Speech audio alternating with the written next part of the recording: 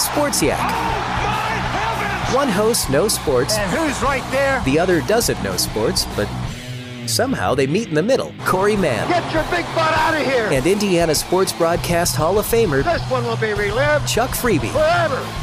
Do you like sports? 'Cause we like sports. Let's talk about sports. It's Sports Yak. Sports Yak. It's Sports Yak.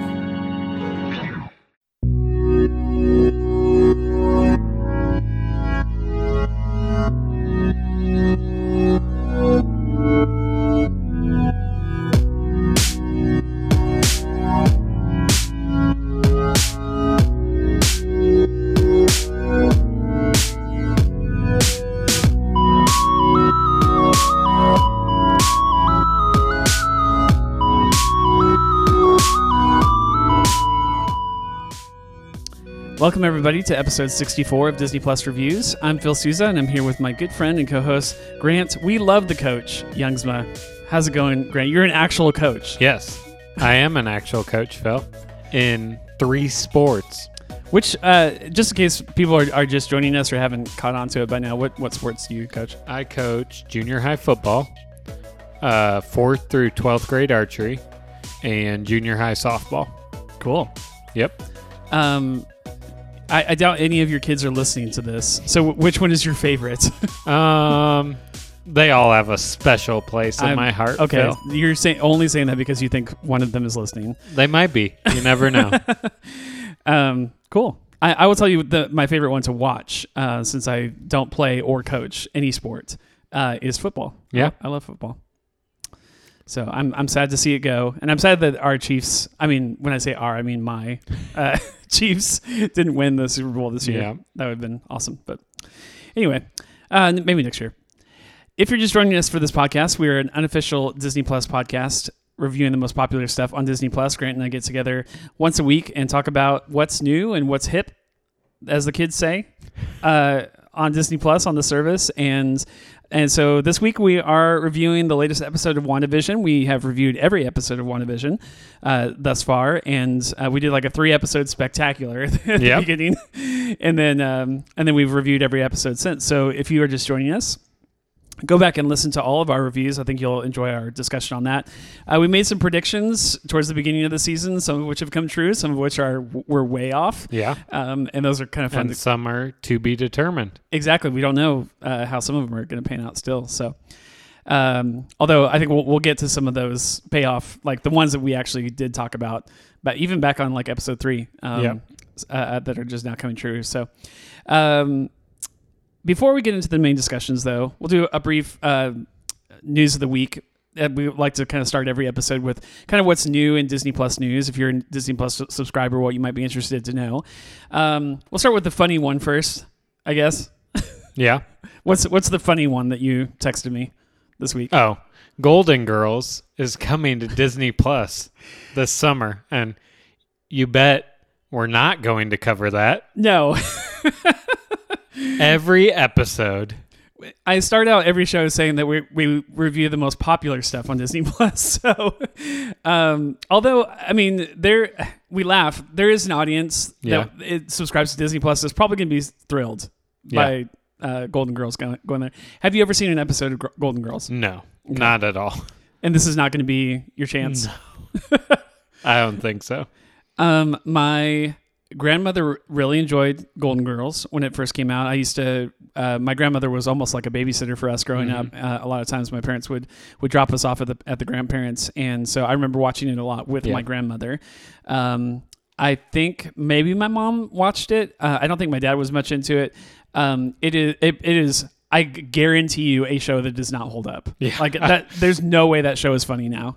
Yeah, I don't think so either. And I don't even know if it's going to be on that long. Like, if there will be that many subscribers to it I don't know. If I'm understanding the article that you sent me correctly, it's only on the service this summer. They're pulling it. That could be, yeah. That was my impression, is that they're literally pulling it in September. Mm-hmm. So watch it while you can, I guess, this summer. I mean, maybe I'll watch one episode just to see what it's like. I mean, I just don't think it's going to catch my attention to where I'm going to binge watch The Golden Girls this summer. I'm very interested to see the fidelity of how it looks on screen, because like we have like nice 4K TVs, a lot of people do, and like that show was definitely like grainy and 4:3 back then. I can't imagine that they've widescreened it, or like it's going to look a little rough, I think, on your TV now, but. We'll see. Maybe they could really do something pretty cool with it, and I'm sure it's been on other services like Hulu or Netflix at some point. It's interesting that it's kind of making the rounds around Disney Plus. But I think the more interesting story that I saw this week was the first. I think it's the first, unless there was like a short teaser or something somewhere. I think it's the first. It's the first full length for sure. Yeah, trailer for Cruella, which is. An extreme prequel. This is like a very young Cruella de Vil from, of course, 101 Dalmatians. And it, one thing I guess it had just like totally skipped my brain. I guess I didn't see it, is that Emma Stone is actually playing the titular character here, which I love Emma Stone so much. She's like a top 5 actress for me. I watch everything that she's in. And so I'm just excited to see her in it. But you had a chance to watch the trailer today. Yeah. What are your kind of impressions from it? It's very dark. I don't really think, because I mean, 101 Dalmatians, the animated, and even the one with Glenn Close, those two. I totally forgot about that. The Glenn Close one. I mean, they're kind of laugh aloud and they're kid friendly, but I don't really get the feeling that this is kid friendly, really. Yeah. And I mean, we talked about before we recorded, I definitely think this will be rated PG-13. I don't think Disney will go R, because I don't think they would ever do that with a classic animated that kids absolutely love. But I definitely think this will be probably one of the darkest ones. I mean, Aladdin kind of went there a couple times in the live remake, but I think this one will be dark pretty much throughout this movie. The most recent Aladdin that came out in 2019 was PG. But I think I'm kind of with you. I almost wonder if this isn't PG-13. Yeah. It looks... Was Beauty and the Beast PG-13? Or was that PG as well? Look it up. Yeah. Yeah, that's the one with Emma Watson. Yeah. I am not seeing a rating on that. I'll find it here in a second. The aesthetics, like I mean, maybe the movie isn't going to be like this, but you have to assume it is. Like it is very dark from beginning to end. The article that I found that was from MovieWeb.com was talking about how there's like a trend on Twitter right now of Disney's Joker is the phrase that after watching the trailer, people are saying she looks like Disney's Joker. And I definitely get those impressions. She's got the big lipstick and white face, or not white face, but like, kind of washed look. And then she's got like half white, half black hair. And she's obviously very sinister, as you would expect, I guess, from watching the original animated film, but this is like going super dark, like almost praising the villain. Like I think when people are talking about Joker, they're talking about the recent Joker movie that just came out, like Joaquin Phoenix. Joaquin Phoenix, where it's like that for 2 hours it's celebrating villainy, like it's celebrating like a dark person, and this almost seems like it's going to be like that. Like she's going to be essentially the anti-hero of the movie, and just like doubling down on like being bad is cool type of thing, which I'm totally down for. I like I said, I like Emma Stone. I will say that I get, as far as the way she speaks, she has a British accent, which is kind of weird coming from Emma Stone, but it's very, she's very like dark and gravelly in her delivery, and I almost kind of get like a Harley Quinn kind of vibe from it, and that's totally cool with me too. Like I love the latest Harley Quinn stuff that we've seen in the movies too. So, I mean, it's coming out soon too. It's March, May, end of May, and I don't know. This is coming to theaters. They haven't announced anything for Disney Plus, I guess. No, not yet. I mean, this was one where we've read articles about that. that could potentially go straight to Disney Plus at a fee, but yeah, there hasn't been anything yet. I mean, I think this is going to be a hard sell, especially if it's PG-13. It'll be a hard sell for the new Premier Access thing that they've been doing. I think some people just skip it, just wait 3 months or whatever. Yeah. I think I mean, we're on a podcast, so maybe we don't count, but like I'm in for just about any Premier Access that they do for the most part, unless it's just something I literally don't care about. But this has me intrigued. I'm definitely going to watch it as quickly as I can. Yeah. So if theaters are safer to go to in May, and this is only a theater release, I'll go see this in theaters. Yeah. I would definitely say this one, because I believe the next one that's on the table is Little Mermaid. So I wonder if whatever they're going to do with Cruella, that they'll just make it even darker come Ursula. Oh, yeah. So I kind of wonder if they're whetting their appetite to their fans to see the reaction. That's a great take. Yeah, that'd be awesome. I would love to see a super dark Ursula. Yeah. These movies were movies that, I mean, Jordan, my 4-year-old has seen all of these. I don't think she actually has seen 101 Dalmatians, but she's seen just about everything, the full Disney catalog. I'd say she's probably seen 60 or 70% of it. And yet these are not her movies. Like her movies are anything that's been released in the last 10 years. Yeah. Like I think can appreciate, she loves the old like Cinderella and Sleeping Beauty and stuff like that, but she doesn't go back to those as much as she does Frozen even. Yeah, or Tangled. Or Tangled is like one of her favorite films. Mm-hmm. So like it really has to have been released in the last 15 years for her to like really be sold on it. And so like she has no affinity for 101 Dalmatians. She's obviously way too young to watch this movie. Oh yeah. But like I think that's Disney knows that. Like they're like, who is this movie for? Who's the audience that's going to come see this? It's probably not the 6-year-olds. No. It's going to be the people that grew up on this movie a long time ago and now are older. Yeah. Or even the first live action with Glenn Close. Yeah. I mean, I feel like that's going to be the target audience. Yeah. Yeah, I'm super pumped. 101 was a movie that we watched a lot growing up. And so it wasn't necessarily like our favorite Disney movie, but we had it on tape and we watched it a lot. And just to see just a new take on an old villain like that is got me really intrigued. So yeah, I'm definitely intrigued as well. Not sure about Caitlin because she's not the biggest Emma Stone fan. But I'm sure we'll watch it. Yeah. Yeah, it's going to be, I mean, it's obviously you can tell by the title of the movie, but it is going to be an Emma Stone movie. Like she'll be in every shot. So yeah, cool.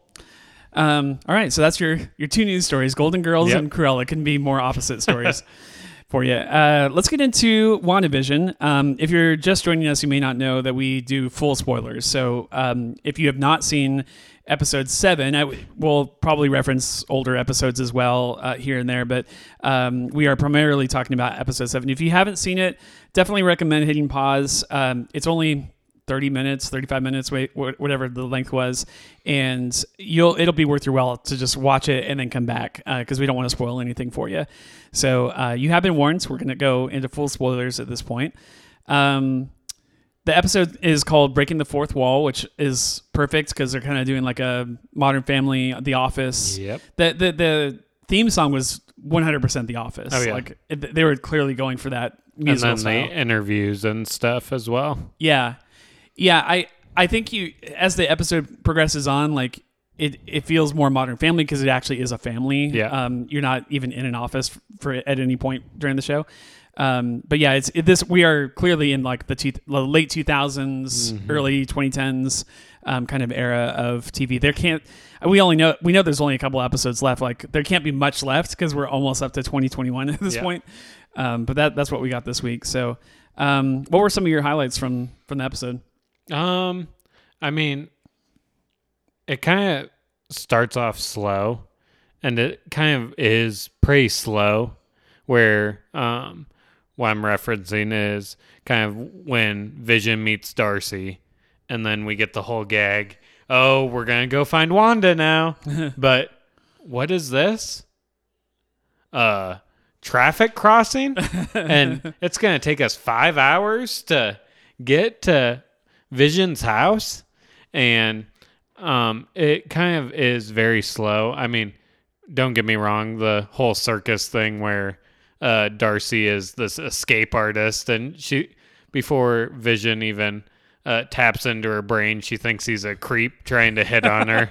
And dude, I laugh. There's not a lot of times that I laugh like really loudly watching this show, but one of the loudest laughs I've done the entire season was in this episode. And I agree with you, by the way. I think this episode for me was not as good as a couple episodes that preceded it. Mm-hmm. This to me was a small step down overall.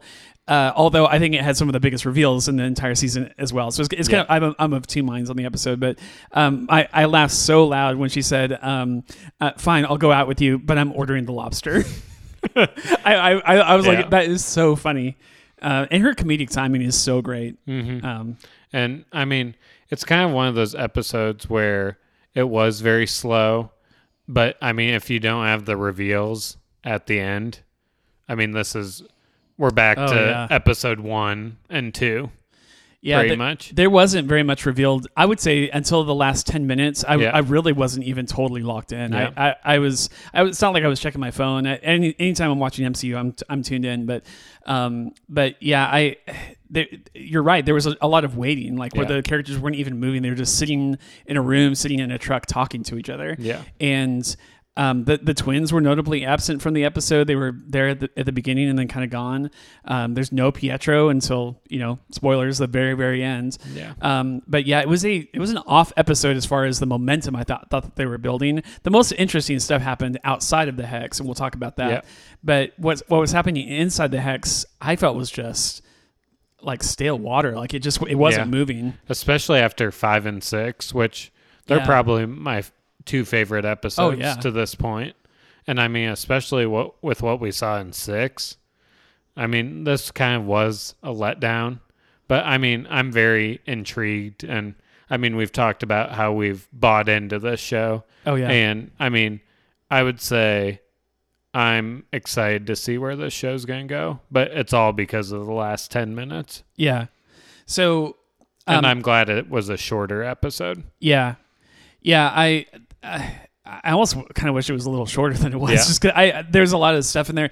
With any show that is, one of my favorite shows of all time is Lost. Like, I love Boston Legal. Like, there's always lulls in any show, like where it's like you get to like the 16th episode of season 3 of Lost, and it's just like, okay, that didn't really move very much. Yeah. The needle just didn't budge. And that's okay. Like, I think. With these 9 episode shorter seasons, you kind of expect it to be fully on rails the whole time. Bang, but it's not. They're not always going to do that, and sometimes the show just needs to kind of sit and breathe for a little bit and get you thinking about certain ideas. And I think that's what this episode was. I think after this, it's all. Yeah, I think 8 and 9 will be crazy. Yeah, it's going to be nuts. Certainly the second half of 8 and then all of 9, but maybe all of 8 and 9. So yeah, but I think the reveals in this episode were so juicy and so big, not just for the series, but I would argue all of the MCU. It's about to get crazy. And there are still some even bigger reveals coming that by the end of the episode is like, okay, like that was a good episode. It wasn't as a thrill ride like the episodes before it. But what were some of the bigger reveals for you? Which ones did you want to talk about? Well, I would we'll start at a lower pace. We had talked about how the director Hayward was after Vision. And I would say we definitely got that reveal that he is 100% without a doubt after Vision. And we've already talked about how it's because of the vibranium, which, I mean, who wouldn't want the vibranium? Yeah. And I would say that a prediction I have is that Ultron is possessing director Hayward.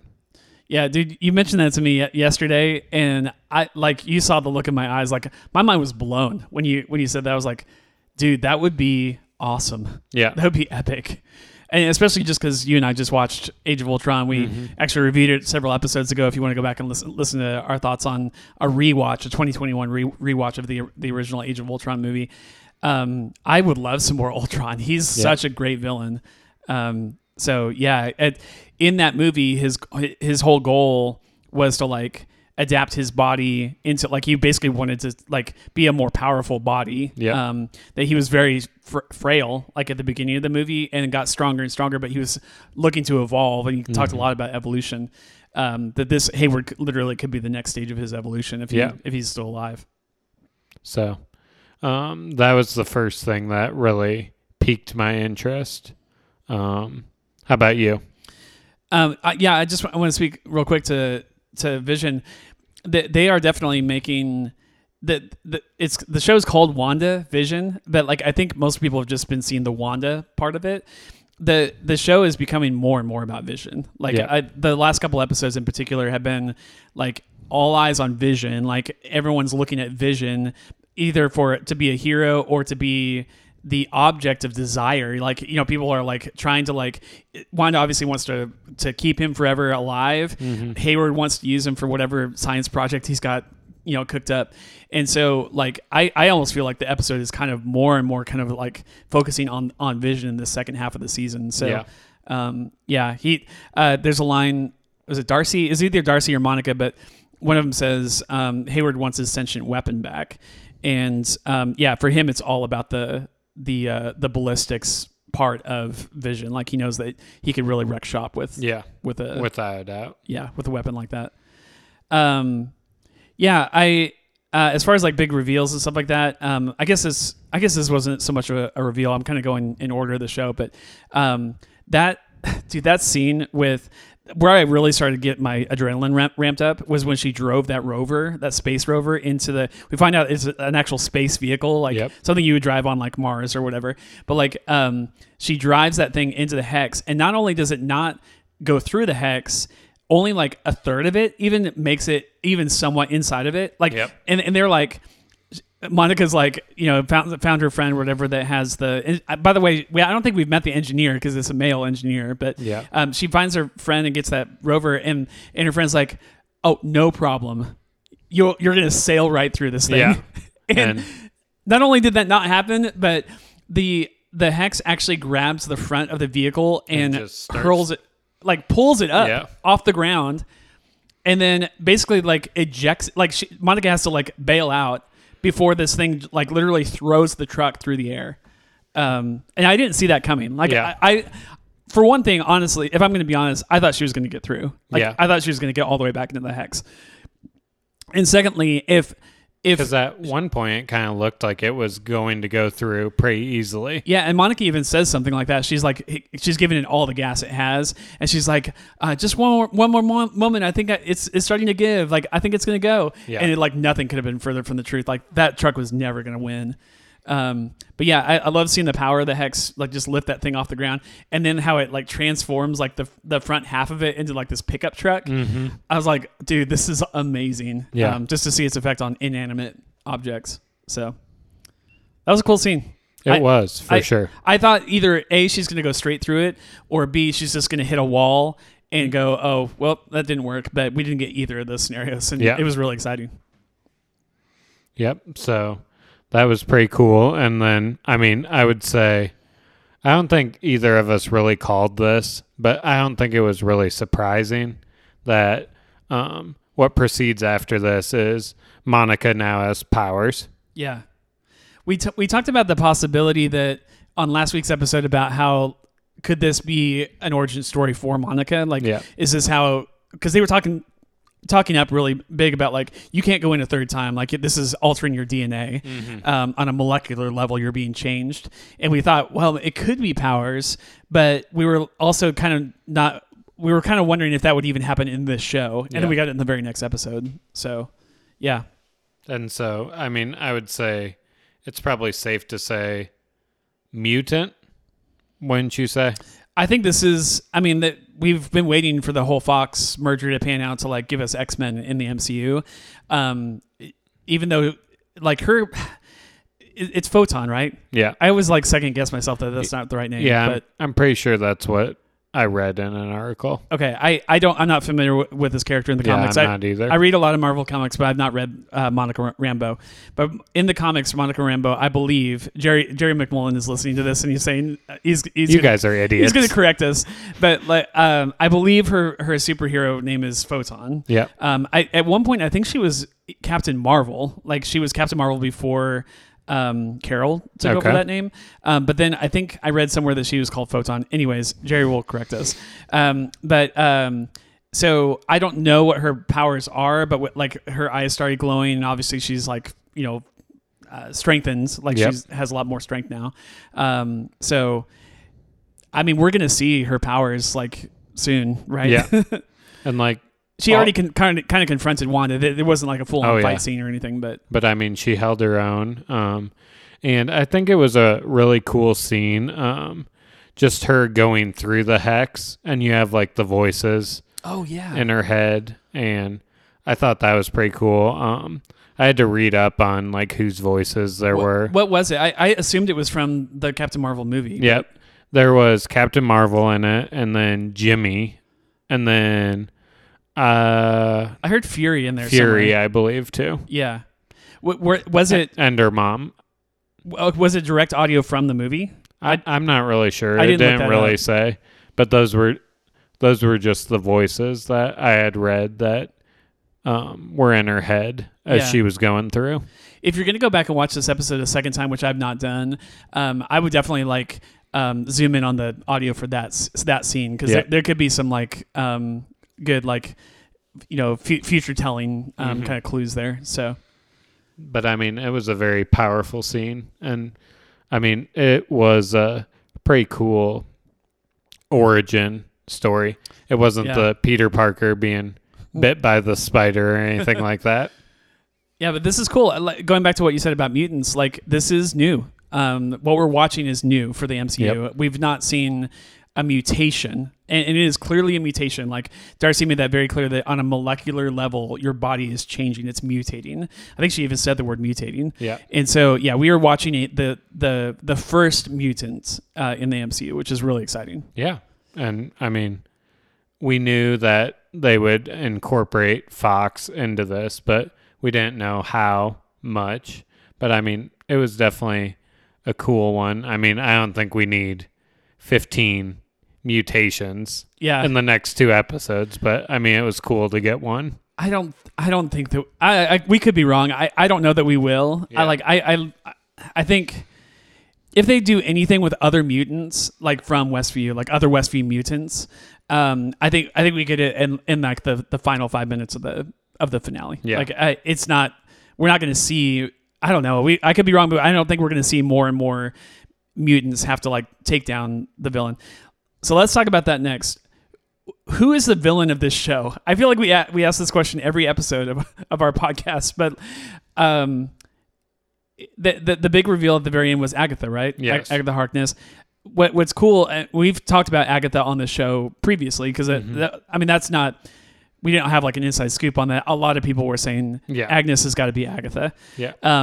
And so now we finally got it. It's confirmed. She is Agatha Harkness, and she in the comics is essentially a magic wielder. She's Scarlet Witch. She's Doctor Strange, but like a villain version. Yeah. And so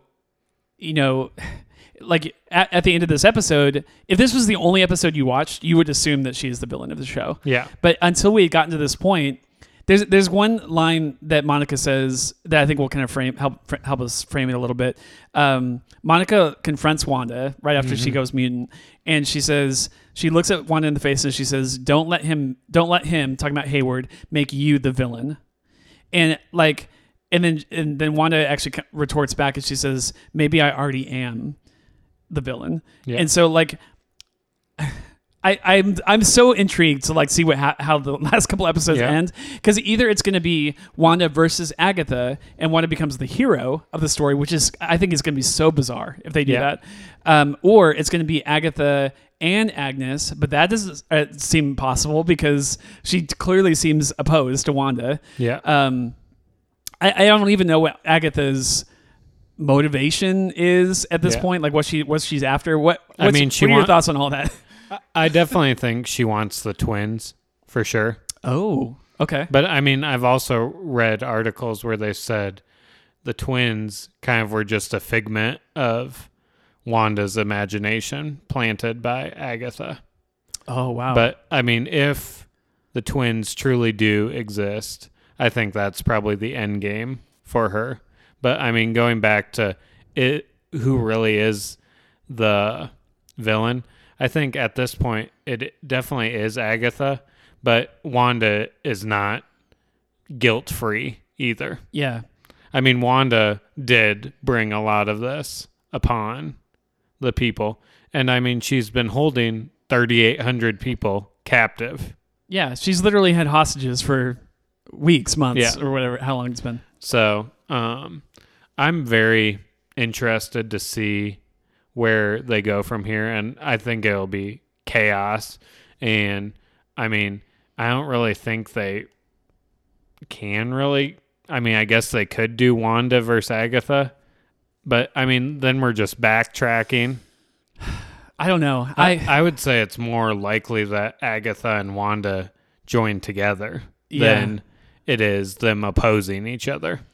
Let me ask you this, because I don't know if I have a good answer to this question. What do you think Agnes has been trying to do all this time? What do you think has been her motive? Like, I don't really even know. Like, we're about to find out, I think, on Friday. And I mean, you just wonder, Wanda's mind control, did it ever really affect Agatha? I don't think so. I think she. I could be wrong, but I don't know, because I would say no to that. But then there's the scene where Vision is reaching through the car door and zapping her brain. So either she's play acting, which she absolutely could be play acting to keep up the ruse. With Vision, or that was legitimate. Like she snapped out of it. She was stuck on the edge of town trying to leave town, whatever, in her car. That scene is the thing that throws me off the most. But, boy, I don't know. They're going to explain it somehow. Without a doubt. Yeah, I have a feeling that she has been play acting this entire time. Like that she's not been affected at all by Wanda's magic. So, I mean, it just kind of, I'm very interested to find out why, if Wanda is the one that brought her there, why she brought her there. I'm sure that question will be answered. Yeah. I'm guessing we'll get that answer in this next episode, most likely. Yeah. And, or is she more like the type of character like Monica, who she went through the barrier and Wanda was just like, okay, I'm fine with that. Yeah. Yeah, we have to have some kind of showdown with Agatha. That's for sure. Yeah. She's obviously going to come to blows. It's just, who does she fight? Like, she will almost certainly fight Vision. I think that's a given. Mm-hmm. She'll almost certainly fight Monica. I think that's a given. But where Wanda, like, whose side is she on? Is she on her own side, like a third side? I don't know. All I know is that, like, Wanda doesn't have any motivation that's stronger than just keeping up appearances. Like, she wants Westview to continue and for everyone to leave her alone. So I think that's what her goal is. I have no idea what Agatha's goal is. And obviously Vision just wants everyone to be back to normal. Like that's when I'll never forget his phrase as he was exiting the hex very difficultly, struggling to get out of the hex. He was like crawling on the ground and he's saying, save the people. You have to save the people. So he doesn't want anything other than just Westview to go back to normal Westview. Yeah. So, and obviously Monica wants that too. So the two of them are going to team up and it might be a 3-way match. That would be really cool to watch. So I don't know how all that pans out, but we're about to find out. I mean, I also read an article this week that the biggest cameo is yet to come. That's nuts. Yeah. And I would say this is my boldest prediction, but I mean, we've been talking about this since the beginning. I think it's definitely Doctor Strange. It has to be, right? the one thing that they've been vocal about is about how this show is definitely tying into, it's like a appetizer to the Doctor Strange movie. Mm-hmm. So when they say a big character is coming and it's going to tie into Doctor Strange, you almost have to assume it's Doctor Strange, which makes me, if anything, like second guess and be like, okay, well, it can't be Doctor Strange. That's too obvious. Mm-hmm. So, but I don't think they do like Falcon or Winter Soldier. Like, it's not going to tie into that show, and it's not going to tie into Loki, I don't think either. Yeah. Or Hawkeye. Yeah, wasn't it last week that you had kind of thrown out the idea that, or you had read somewhere, whatever, that Hayward was Loki, but then I think we pretty much kind of quickly dismissed that. I don't think that's true, but I don't think Hiddleston is in this show. Yeah, I definitely think I think it's gotta be.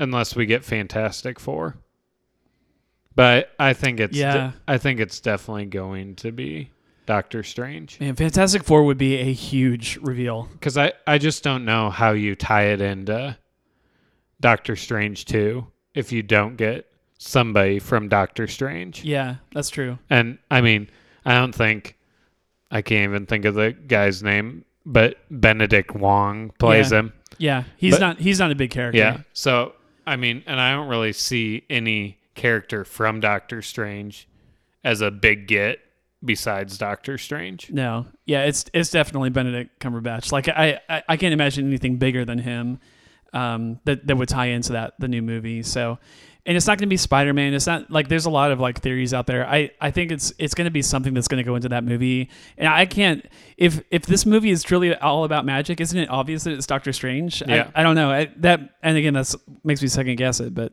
And I mean, he's really the only counterpart to Wanda and Agatha, really. Yeah. So the finale, I don't know if the finale of the show is going to land like the finale of season 2 of The Mandalorian. Spoilers for the ending of season 2 of Mandalorian. You've had enough time to watch it by now.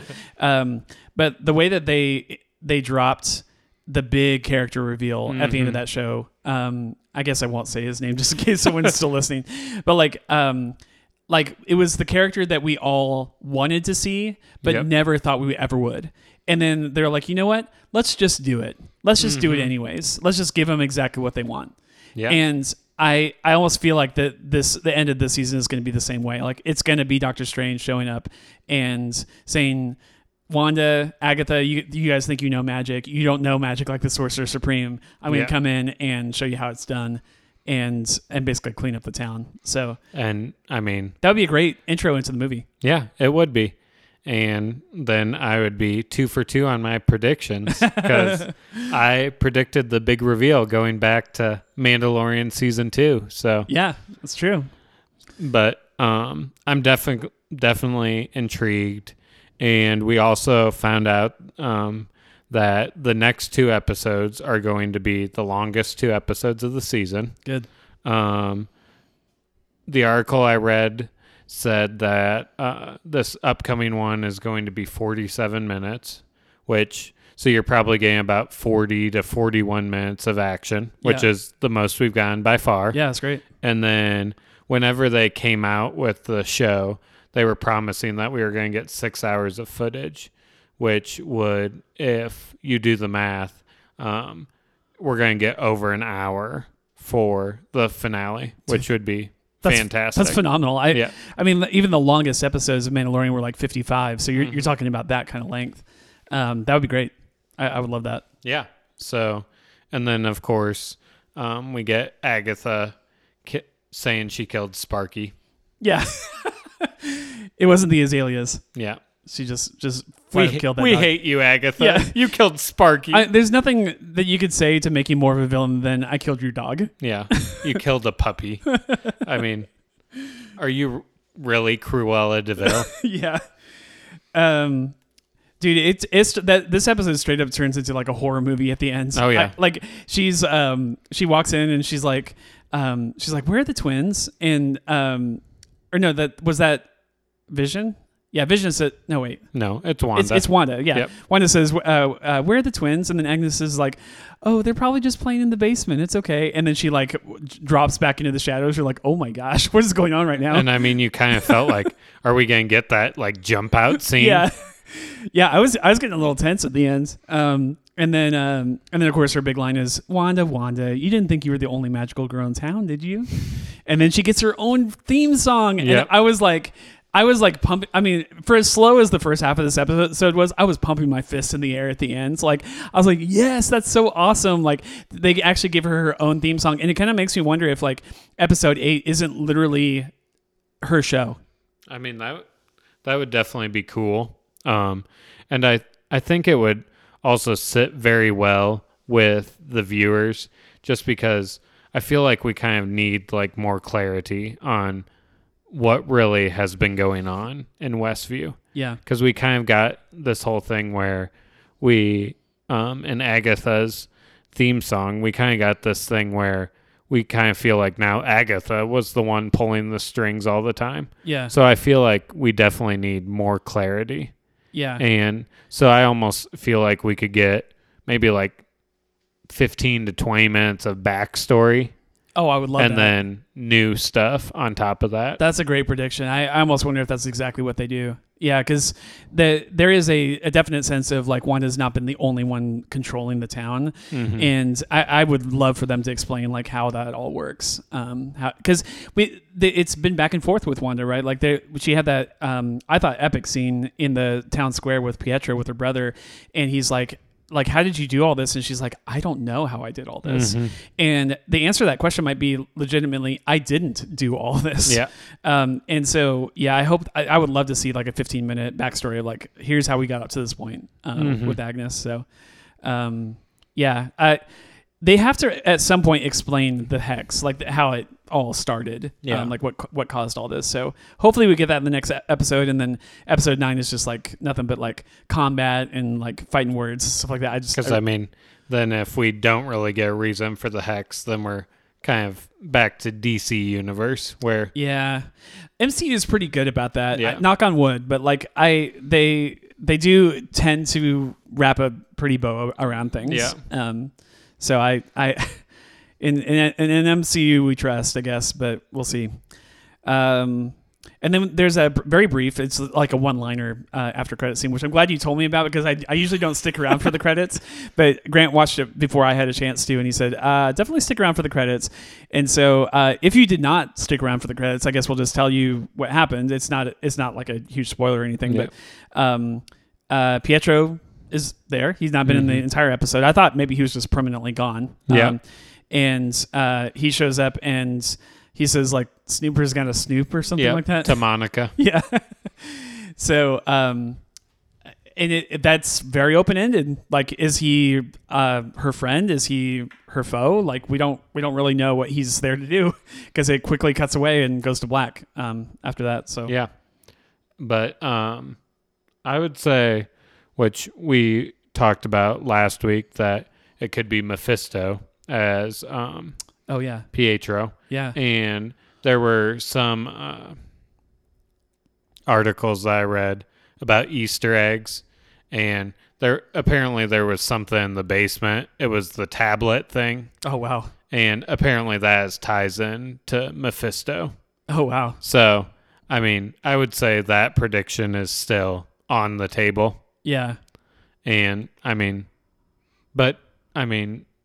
do we really have that much time left to tie in Mephisto next? We said this on last week's episode, I feel, and it's even more true after episode 7, that there's starting to get almost too many characters in the show. Like, Darcy, Jimmy, those are smaller characters, but now we're starting to get like big named characters.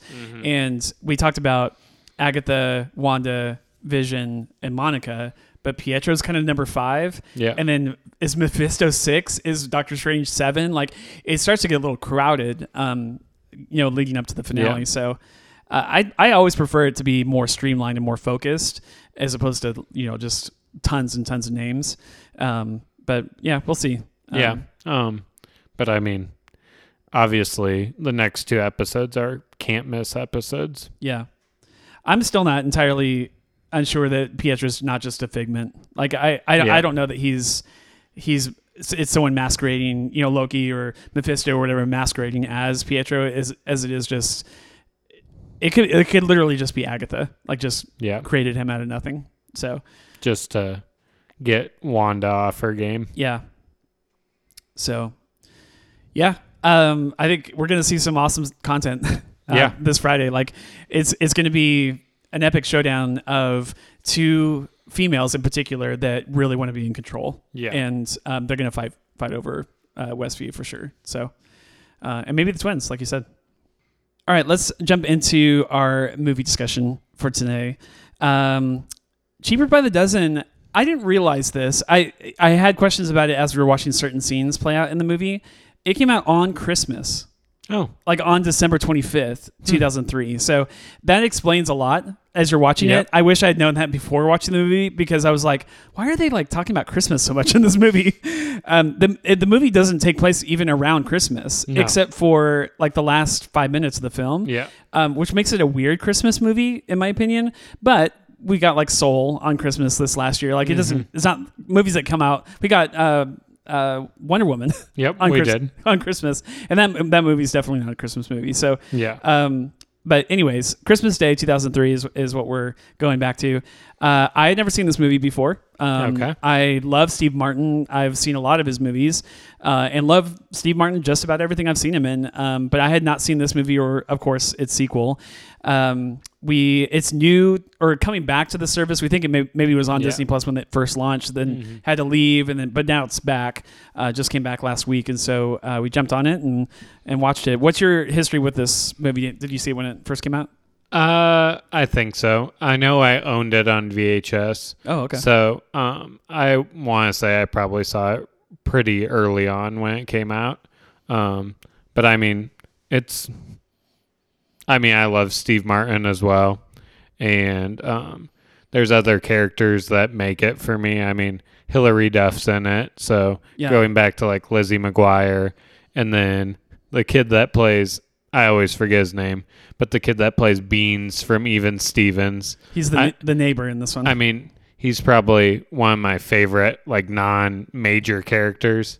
And then of course Hank or Ashton Kutcher as Hank is, I mean, the stuff he goes through in it. But I mean, honestly, he is such a jerk in the movie. Oh, he totally is. It's a great character for him. He's very much concerned with his own self. Like he is self-reflective the entire movie, and I really like seeing him play a role like that. Yeah. I thought he was just as funny as Steve Martin, and that's high praise, because Steve Martin is like literally one of the funniest comedians of all time. So I don't always love Ashton Kutcher in everything that I've seen him in, but in this movie he had me rolling. Like I was laughing so hard at him. So yeah, he was really great. I'm going to blow your mind here for a second. I'm looking over her filmography. I think this is the first time I've ever seen Hilary Duff in anything. And I know that sounds so silly to you, but we've talked a lot on this show about how we were from different decades. I was born at the tail end of 1979. Grant was born in the 90s. So my experience with Hilary Duff as an actress is very limited. Yeah. I've seen her maybe in like an interview on a late night show maybe once or something like that. I'm aware of who she is. She's obviously been a huge player in Disney Channel in general, but I don't think I've seen her in anything except for this movie. So yeah, it was interesting for me to actually see her like with her bangs and just her Hilary Duff style, and know exactly who she was, but not know anything about her or how she acts. So. And then, of course, we get Bonnie Hunt in it. And really the only background I have on Bonnie Hunt is that she's the mom in the Beethoven movies. I knew I'd seen her from somewhere. I couldn't place her, but yeah, I've absolutely seen the Beethoven once. So, yeah, and she's funny too. Like so this movie, I mean, maybe it was even going for this, but this movie has a very Home Alone kind of feel to me. Like the mom and dad, I mean, like I have expected to see Bonnie Hunt shout Kevin at some point. Like it is very much, if you like Home Alone, you will like this movie, especially because there's so many kids in the house. Like it feels like the opening to Home Alone. But it is its own thing. Like it's very different. Mm-hmm. I want to start out by saying this. I did not watch a trailer or anything for this movie. I read like a 3-sentence synopsis or whatever's on Disney Plus. Yeah. And it mentions football, and it mentions, of course, I knew there was a lot of kids in the family, mm-hmm. a dozen kids. But you're gonna laugh at me. I legit thought this was a sports movie. Going into it, like the opening credits were rolling, and then there's that like narration at the beginning. He's talking about how football, and I was like, okay, we're gonna get like a not a funnier, like a funny comedy. Remember the Titans, like like it's all about his coaching style, being a father of 12, and. This movie has like no football in it. It's not even close. It's the furthest thing from a sports movie. Yeah. So like about halfway through, I was like, I don't think we're gonna get any football. Which we get like 1 or 2 scenes with even football players even in it. But yeah.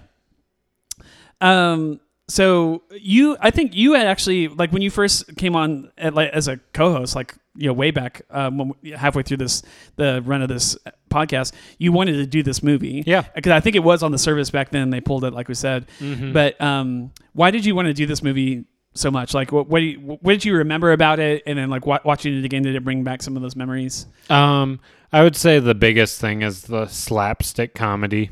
Yeah. Kind of like we get in Mighty Ducks, Cool Runnings, Home Alone. That's probably the biggest thing. Because, I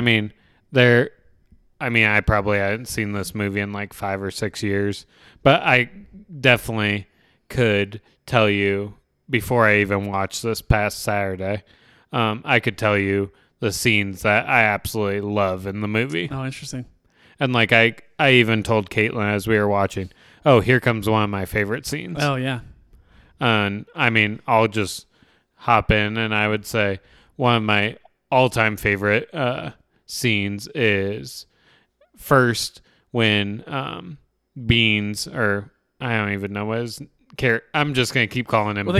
They call him FedEx. I think you're talking about that kid? No, the kid that plays Beans on Even Stevens. Oh, that plays Beans, yeah. The neighbor kid. I can't even think of his name. I'm blanking on it too now. So I'll just call him Beans. And when he comes over, and it's confusing because the frog's name is Beans in this movie. And so like Dylan, okay. So Dylan and his parents come in, and then Jake comes by, and he's like, "What's up, dude?" And they're just like, "Is Jake your only kid?" And they just laugh, and then they literally proceed to start playing hockey on pretty much their second floor of their house. Yeah. And Steve Martin makes a comment to the parents, if it gets bigger than 3-on-3, we make them take it outside. And so then you get this thing where Beans is or Dylan's flying through, and he literally just goes right over the banister onto their chandelier. And it's just so funny. And then Steve Martin tries to get him off, and he's like, in my spare time, I love to swing from the chandeliers. And Dylan's like, cool. And then, of course, what happens? Dylan falls, and then Steve Martin brings the whole chandelier down. And that chandelier comes back again and again throughout the whole rest of the movie, which I thought that was actually kind of cool. Like that they made that a centerpiece for like a running gag throughout the whole movie. And then probably my second favorite, you could say it's my favorite as well, is when Hank appears for the first time and they soak his underwear in meat. It's so good. It reminded me of the antics in Mighty Ducks 3. Yeah. Like the prank style stuff. Yep. And and then like I would say one of Caitlin's favorite parts of this movie is when Steve Martin's questioning all of his kids, and he's basically doing like a radar. Oh yeah. And then the two youngest twins like are the first ones to confess. And then he just goes the beep beep beep beep beep beep beep beep, and then he comes up on Sarah, and it's I mean, it's just priceless. I love Sarah. She's one of my favorite kids in the movie. Obviously, the older kids are a little bit easier to like connect to, just mainly because the younger kids don't have a lot of lines. But Sarah is actually like a really ferocious character in the movie. And I thought she was really good. I don't know that I've seen that actress. I don't know that I've seen any of the kids as actors in other things. Obviously, Hilary Duff's been in a ton, but even the older kids, I don't think I've seen them transition into... I mean, Tom Welling was in Smallville. Oh, okay. I've not seen Smallville, but that makes sense. And I think that's about it. I think Sarah might have been in some Disney Channel things. Okay, that makes sense. And I want to say one of the twins, Kim, and I can't think of what the other twin's name is, but one of them's been... I think she was in like Santa Claus 3. Okay. So, I mean, you're talking like small roles. Yeah. It's you would, with such a huge cast. I mean, there's like 20 people in this movie. I mean, obviously just the Bakers themselves are 14 people. You would expect a couple of them to kind of, this is their breakout role, you know? And there was one point where towards the beginning of the movie that I thought one of the kids was Jonathan Taylor Thomas, because his hair is literally he's a spitting image of the kid from Home Improvement. And so but it wasn't him. I thought like, oh, I'm seeing like, but the decade wasn't right. Like Home Improvement is from the 90s. So but for a second there, I was like, is that, no, that can't be Jonathan Taylor Thomas. But I didn't recognize any of the kids. The biggest actors in this movie are very small roles. Ashton Kutcher really isn't even in this movie. Get this, Grant. Ashton Kutcher isn't even credited. I looked for his name at the end of the movie, and his name does not appear in the credits, which is super weird. Yeah. Because he is... outside of the Baker family, take all the Bakers out off the credit listing. He is the number one actor in this movie. Yeah. Besides the Baker family. And as far as screen time, he definitely has the most. Yeah, that is crazy. I did not know that. I don't know if that was something he requested. So, listener, you might hear that and think, oh, well, okay, he wasn't credited because he was a no-name. This is 2003. He did Dude, Where's My Car 3 years before this movie. And... people knew who Ashton Kutcher was at this point. He was maybe not a super household name, but he was pretty well known. And I don't know how he got left off the credits at the end. Is super weird. Dax Shepard. Do you know who Dax Shepard is? He's the quote camera operator. Yep. That's the name of his character, and he has 5 lines in the entire film, which is so weird. Yeah. This is obviously a young Dax Shepard. He's Kristen Bell's husband, right? I think so, yeah. Yeah, I think he's married to Kristen Bell. Yep. Then Wayne Knight, do you know him from he's in that Jurassic Park scene where the spitting dinosaur attacks him in the truck. Okay. He's been in probably a lot of people know him from Seinfeld, but he's just been in a lot of stuff. But he has 3 lines in the movie. Yeah. He's the electrician that fixes the chandelier. I know who you're talking about now. Yeah. So it's super weird. There's some big cameo stuff in this movie that I wasn't expecting. And that's not even mention the Regis and Kelly are in it. There's pretty big faces in the movie. So even if you didn't know who any of the kids were. But yeah, Steve Martin is clearly the star of the show. You're watching a Steve Martin film that happens to star other people. Yep. In the opening credits, he's the only actor that's mentioned. It's like a Steve Martin film or whatever. So. And you also get the song, which Caitlin found this very interesting. You get Life is a Highway. Yeah. Before Cars. Oh, that's right. Yeah, I didn't think about that. Yeah, this is... I think there might have been some other movies that did it before this movie, but yeah, it's a pretty early... the soundtrack in this movie is really good. Mm-hmm. It took me all the way back to the early 2000s of some of that kind of grungy kind of rock and the pop stuff. Almost every song is like a banger in this movie. So, I mean, it's entertaining by far. It might not be the best plot I've ever seen, but I mean, it's definitely entertaining. It's very simple. If you haven't seen the movie or haven't seen it in a while, the basic plot is that this family is moving from Podunk, USA to a big city. And he gets his dream job. Yeah. He's been a coach his whole life. But he's never coached at his dream school. Like, he wants to go back to the college he graduated from, that he was, one of the star football players. And he had like a buddy of his that, they played together, and he's been working at that school, and he is kind of the end to have them move. Yeah. None of the kids want to move. They make a big show of it, but I would feel better if we voted. Yeah. And he's like, okay, but you can vote, but we're going to do what we think is best. Yeah. And then the vote's like 8 no's, 2 maybes, and 2 yeses. Yeah. Yeah. He has 12 kids, and, they're obviously, they had a kid every year. It seems like it's just, they run the gamut of the ages. They've got high school, like almost college, really. Well, they have one. Their oldest, what's her name? Lorraine. Or no, that's Hillary Duff. Nora. She's out of high school, it would seem. Yeah, because they said she's 22. So you have a 22-year-old, and then the baby twins are like 4 or 5, or maybe 5 years old. And everything in between. So they don't want to move. They end up moving anyways. They go to the big city. They have like really nice stuff. Like they have one of the coolest houses I've ever seen in a movie. Like, that house is amazing. I would have loved to have lived there when I was a kid. Just the trapdoors and secret passageways, and like it feels like the house from Clue, but and like the yard and stuff. It's awesome. I mean, it's multi-million dollar home. But so they have all this nice stuff. They have like a new car and like all this cool stuff.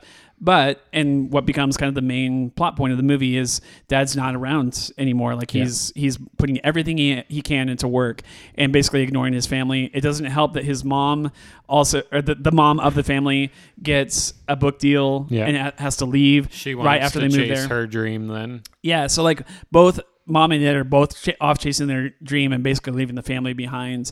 And then, as you would expect in a typical Disney movie, that all comes around and they decide family first at the end. And then everyone smiles and hugs. So that is the basic. There isn't much more else to the plot than that. Yeah, not really. Most of it seems like a vessel to transmute more comedy. It's an excuse to let the kids be wild, and they are wild the entire movie. Or Steve Martin just to do his crazy antics, which he does a lot of in this movie, and it's typical Steve Martin. Like, it's funny stuff. So, I like. They call him FedEx because he doesn't fit in with the family. Yep. Yeah, they said like, because he doesn't fit in, the FedEx guy must have delivered him as a baby. But he has this, we already referenced it, but this frog named Beans, and he carries Beans around the entire movie. But he also owned Beans' mother, which is pork and beans. And like he visits like Pork's grave before they leave. It's his character, I think, is really fascinating. My 2 favorite kid characters were him and that other girl that we talked about. And Sarah. Yeah, Sarah. FedEx is almost kind of becomes a central character. He definitely becomes a huge part of the finale because he's the kid that runs away, and they have to go looking for him. But his actual name is Mark, and they call him Mark at the end. But for pretty much the whole movie, all the kids call him FedEx. Yeah. So. But I mean, there is that scene where. Because, I mean, basically, which I feel like the soundtrack did a wonderful song. I think it's a song by Simple Plan. But the chorus is all, I'm just a kid and life is a nightmare. And basically, whenever they move to this town, their life really is a nightmare. I mean, I would say none of the kids really enjoy it whatsoever. Yeah, none. Like, maybe the twins are okay because they're not. I don't think I get the impression they're in like pre-K or something. Yeah, and so, but I mean, you do get that cool scene with Mark where which typical Disney / family movie, where there's those 2 preppy kids that are picking on Mark, and then his family steps in, and then they just beat the crap out of these kids. Yeah, and so. I mean, that was cool, but I mean, really, the kids' lives are miserable. I mean, from top to bottom, pretty much. Yeah, I think a lot of the comedy, so to speak, comes from the absolute chaos of that house. Like, it is Steve Martin being Mr. Mom at home with 12 children that are all doing something different. They're rappelling off the side of the outside of the house. They're one of the funniest scenes for me was the vomit scene. I loved that scene. Yeah. I don't know if it was FedEx or another kid, but there's a younger kid that comes in and sees them doing something with how they're cooking or whatever, and pukes on the floor and then runs away. And then like that bigger kid comes out and slips on the vomit, realizes he slipped in vomit, and then vomits onto the floor. Those kind of like little, like you said, slapstick kind of visual comedy stuff, I think is really appealing for kids. But like the kid in you will probably laugh a lot too. Yeah. And I would say the third scene for me really is the birthday party scene, Dylan's birthday party. Oh, yeah. Where the kids are supposed to be grounded, but they're just like, we're not going to stand for this. And so, like... They're adulting themselves. Like they're basically parenting themselves. Literally 9 of them go to the birthday party. Yeah. And it's literally only the oldest 3 that don't go. And... I mean, they all have a gift for Dylan, which is just mind-boggling. Yeah. That they all bought him a gift and then... Or found... I got the impression maybe they found stuff around the house. Yeah. Like just regifted it. And they give him a snake, which, of course, you knew that was going to be like the big nightmare of the birthday party. Yeah. Yeah, everyone runs screaming out of the house to get away from the snake. It's like a viper. It's like a poisonous snake. Anyway, that scene was great at the end. That happens right before Mark runs away, basically. Yeah. I loved Apple Schmear. That was great. The movie does a really good job of making you feel like this is a real family with some really weird traditions. Oh yeah. So like they even say, like I figured Apple Schmear was something that Tom, the dad, came up with, Steve Martin's character, but they actually reveal it's their grandmother, like presumably his mom, Tom's mom, came up with Apple Schmear, which if you haven't seen the movie is basically baseball, but instead of a baseball, you use an apple. Instead of a baseball bat, you use a tennis racket. Yep. And it's Apple Schmear. Yeah. You hit the apple, you like presumably like an overripe apple, and it just splatters everywhere. Yep. But those are like heartwarming scenes. Like with all there are some dark scenes in this movie where like the kids are literally in trauma mode. Like they're being traumatized by something that's happened to them, like a bully or something like that. Yeah. And the dad just like literally turns a blind eye to them. But there are also some like really heartwarming, like awesome family scenes too. Yeah. So Apple Schmear was one of my favorites. Yeah. And then the whole like another tradition they have is taking their Christmas card in May. Yeah. Because they can get it to the printers for a really good deal. That was so cool to me because I grew up in a family of 4. Like there was me and my brother and my parents. And so I don't know what it's like to grow up in a bigger family. But I had some friends who had, one of my friends in high school was the oldest of 7 children. Oh, wow. So there were 9 people in that household, including mom and dad. And so like I would go over to their house and see not a dozen kids, but 7 kids, like all running around going crazy. And like, there's only 2 adults in the house. So like they're doing their best to like corral everybody, and dinners are like at this massive table, you know? And so you see a lot of that stuff in this movie. And it reminded me of this family that I grew up with. And so that was cool just to see that. But like, it also reminded me of like the hand-me-downs, like you said, what did you just say? How they have to get discount photos, and that was real. Like for the family that I grew up with, like they weren't poor, but like they made a livable wage for a family of 4 or 5, but they had 9 people at home, and so you just come up with creative ways to stretch food, to stretch clothing, like just to pan things out so that you can make it as a family. So it was cool to see some of that. And then like how enticing it is for them to take the easy street, which is to get this job. Yes, we're not going to be a family as close-knit family anymore, but we'll have more money and more possessions, no more hand-me-downs, that kind of stuff. So I thought that was all good storytelling to show that. And I mean, there's also in that Christmas card scene, there is the remarks where Lorraine's wearing black and she talks about that, or that Jesus died on Christmas. And they're like, actually, he died on Easter. And then they're like, actually, Nimrod, he was resurrected on Easter. Yeah. He died 2 days before that. And I mean, I thought that part's pretty funny too. Yeah. Yeah. Both Grant and I grew up in church. So yeah, that kind of stuff is really funny. But I loved Ashton Kutcher so much. Oh, yeah. In this movie. Every time he refers to his car as the LeBaron. Yeah. I thought that was so funny. His Respect the boundaries around the LeBaron. The LeBaron.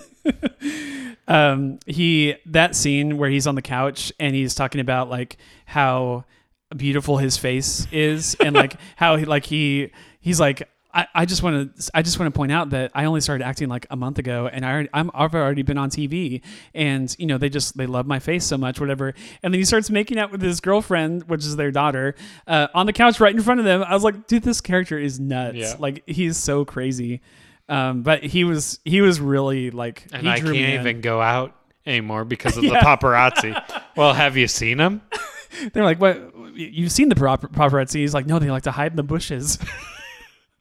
His character was so funny to me. I really enjoyed him. It's like we'll be sitting there watching TV and bam, he like shocks everybody.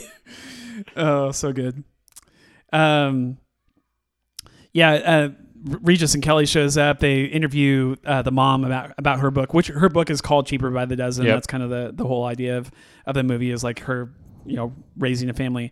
I thought the We Love the Coach kind of running, it wasn't a gag, it was a serious thing throughout the movie was interesting. Like at his Midland was their original town. He was like the town hero. Like everyone loved the coach, and they held up signs, you know, like a row of people will all hold up one letter, right? And the letter spell We Love the Coach. And they go to this big city, and it's the same thing that people are holding up letters. We love the coach. And as the season goes on, the letters start dropping. Yep. So it's like we love the sea, and then we love, and then just we. Yeah.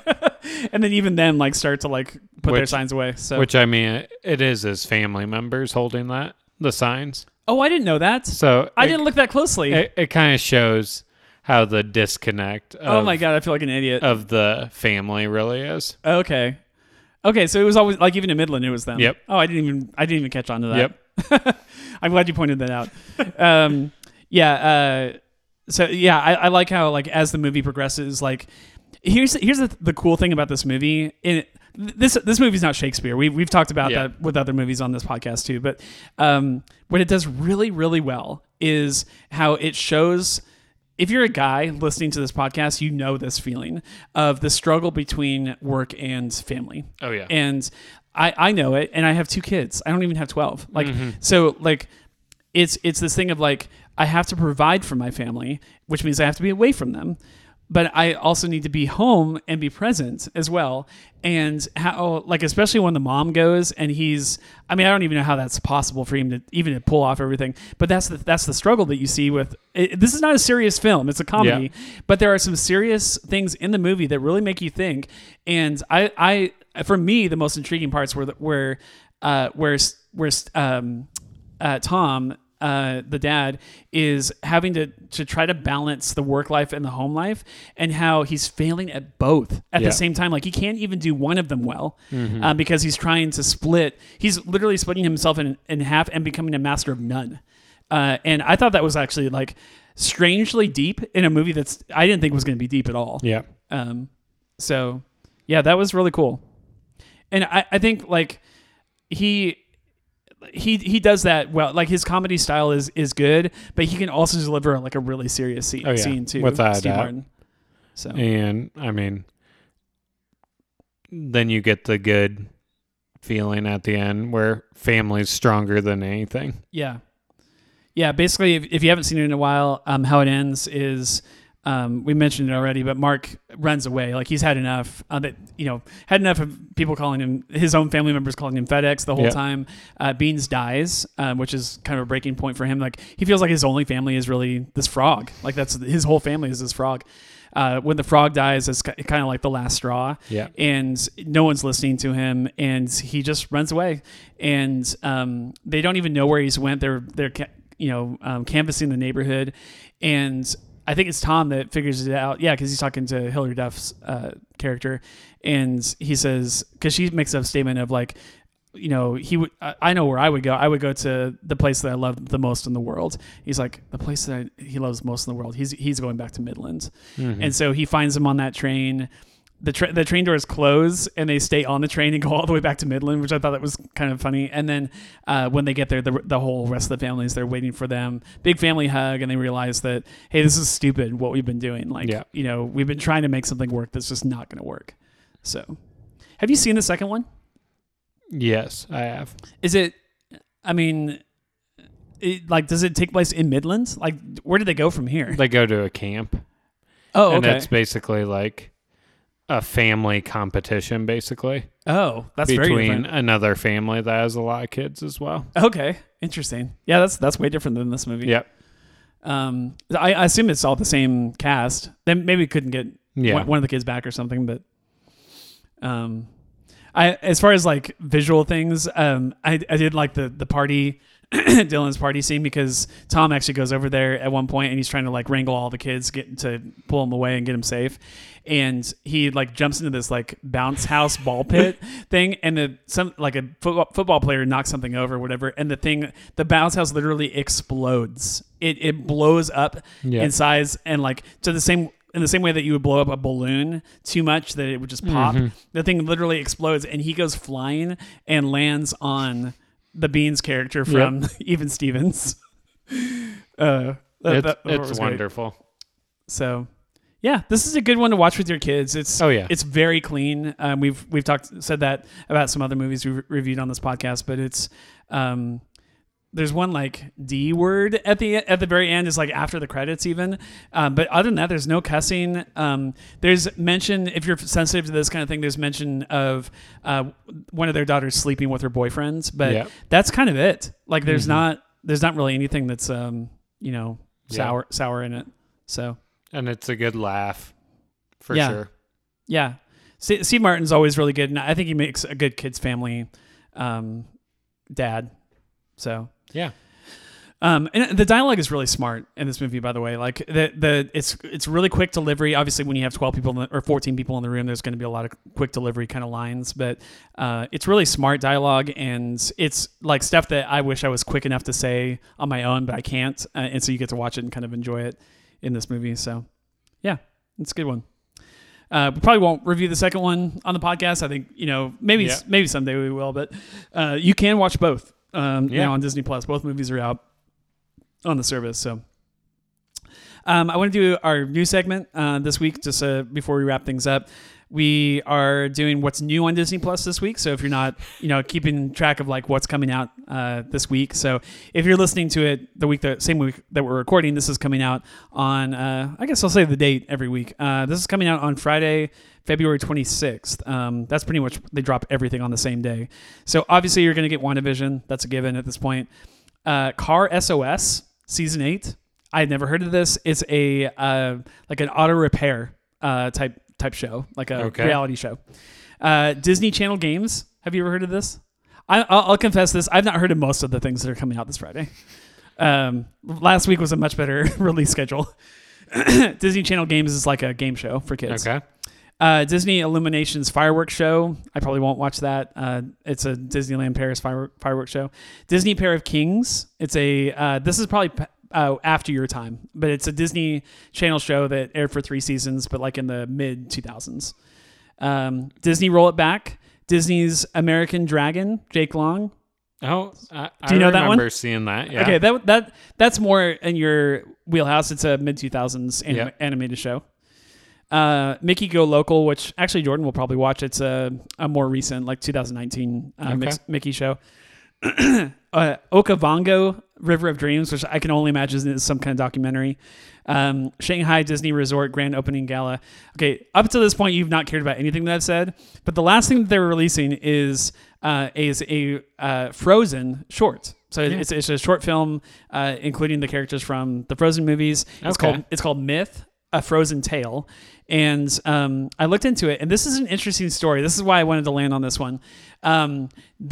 People have already seen this in 2019. Not you, not me, but very select people have seen it. And that's because it was a VR, a virtual reality short film that takes place in the world of Frozen 2 that they showed at like the premiere of the movie. So like if you were lucky enough to attend like the very early like pre-showings of the movie, like you're a movie critic of some kind, you probably saw this back in the fall of 2019, right when the movie was about to come out. But they are adapting this. I'm fascinated to see how it looks, because it was originally a VR thing, which if you're not familiar, like virtual reality is basically you put goggles on and you're in like this 3D space. They're flattening it for your TV screen at home and releasing it on Disney Plus so that everyone can watch it. I think that's really fascinating, kind of origin story for this. So yeah, they obviously put a lot of work into making this like a flat, release that you can just watch on a traditional television. So if you love Frozen, definitely check that out on Friday. I'm sure I will be watching that with my daughter. So that's all that's coming out this week. It's kind of a slow week, other than WandaVision and Frozen. If you enjoy those shorts, there will be some huge releases on next week's when we talk about next week's episodes or next week's releases. The biggest being Raya and the Last Dragon, which we will be covering on the show. We're very excited about that movie.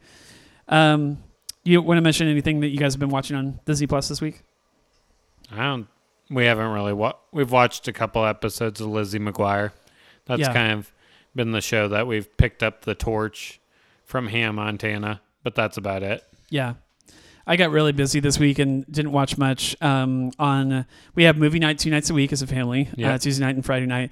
Last Friday we watched I only got to watch the first half of it, and I had to get some other stuff done around the house. But I did watch the first half. Jordan and my wife watched the entire movie.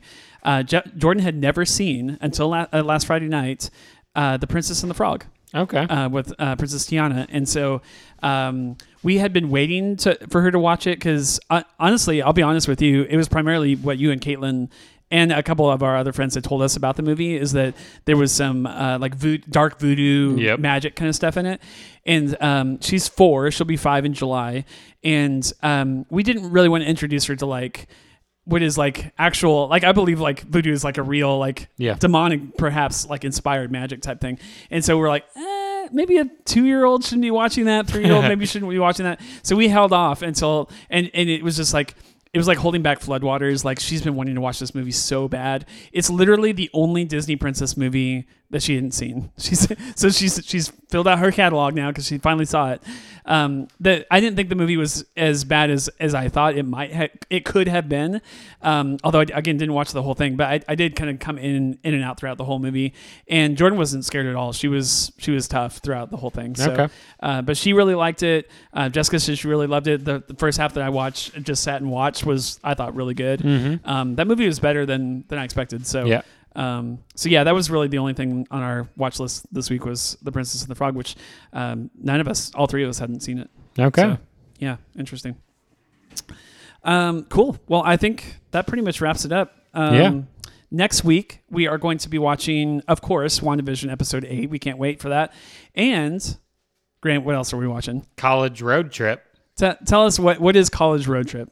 It's basically all these Disney stars coming back to make a movie. And they're going on a literal road trip to visit colleges? Yep. For their daughter? Yep. Raven is the main character. And her and her dad, who's played by Martin Lawrence. You had me at Martin Lawrence, by the way. He wants her to go to Northwestern, which is very close to their house, which I think he says in the movie he can be there in his squad car in 30 minutes. But his daughter wants to go to Georgetown. Okay. Which is 7 hours away. Okay. Or probably longer than that. Which he's not a fan of, I'm guessing. So they literally go on this road trip, and, the chaos ensues.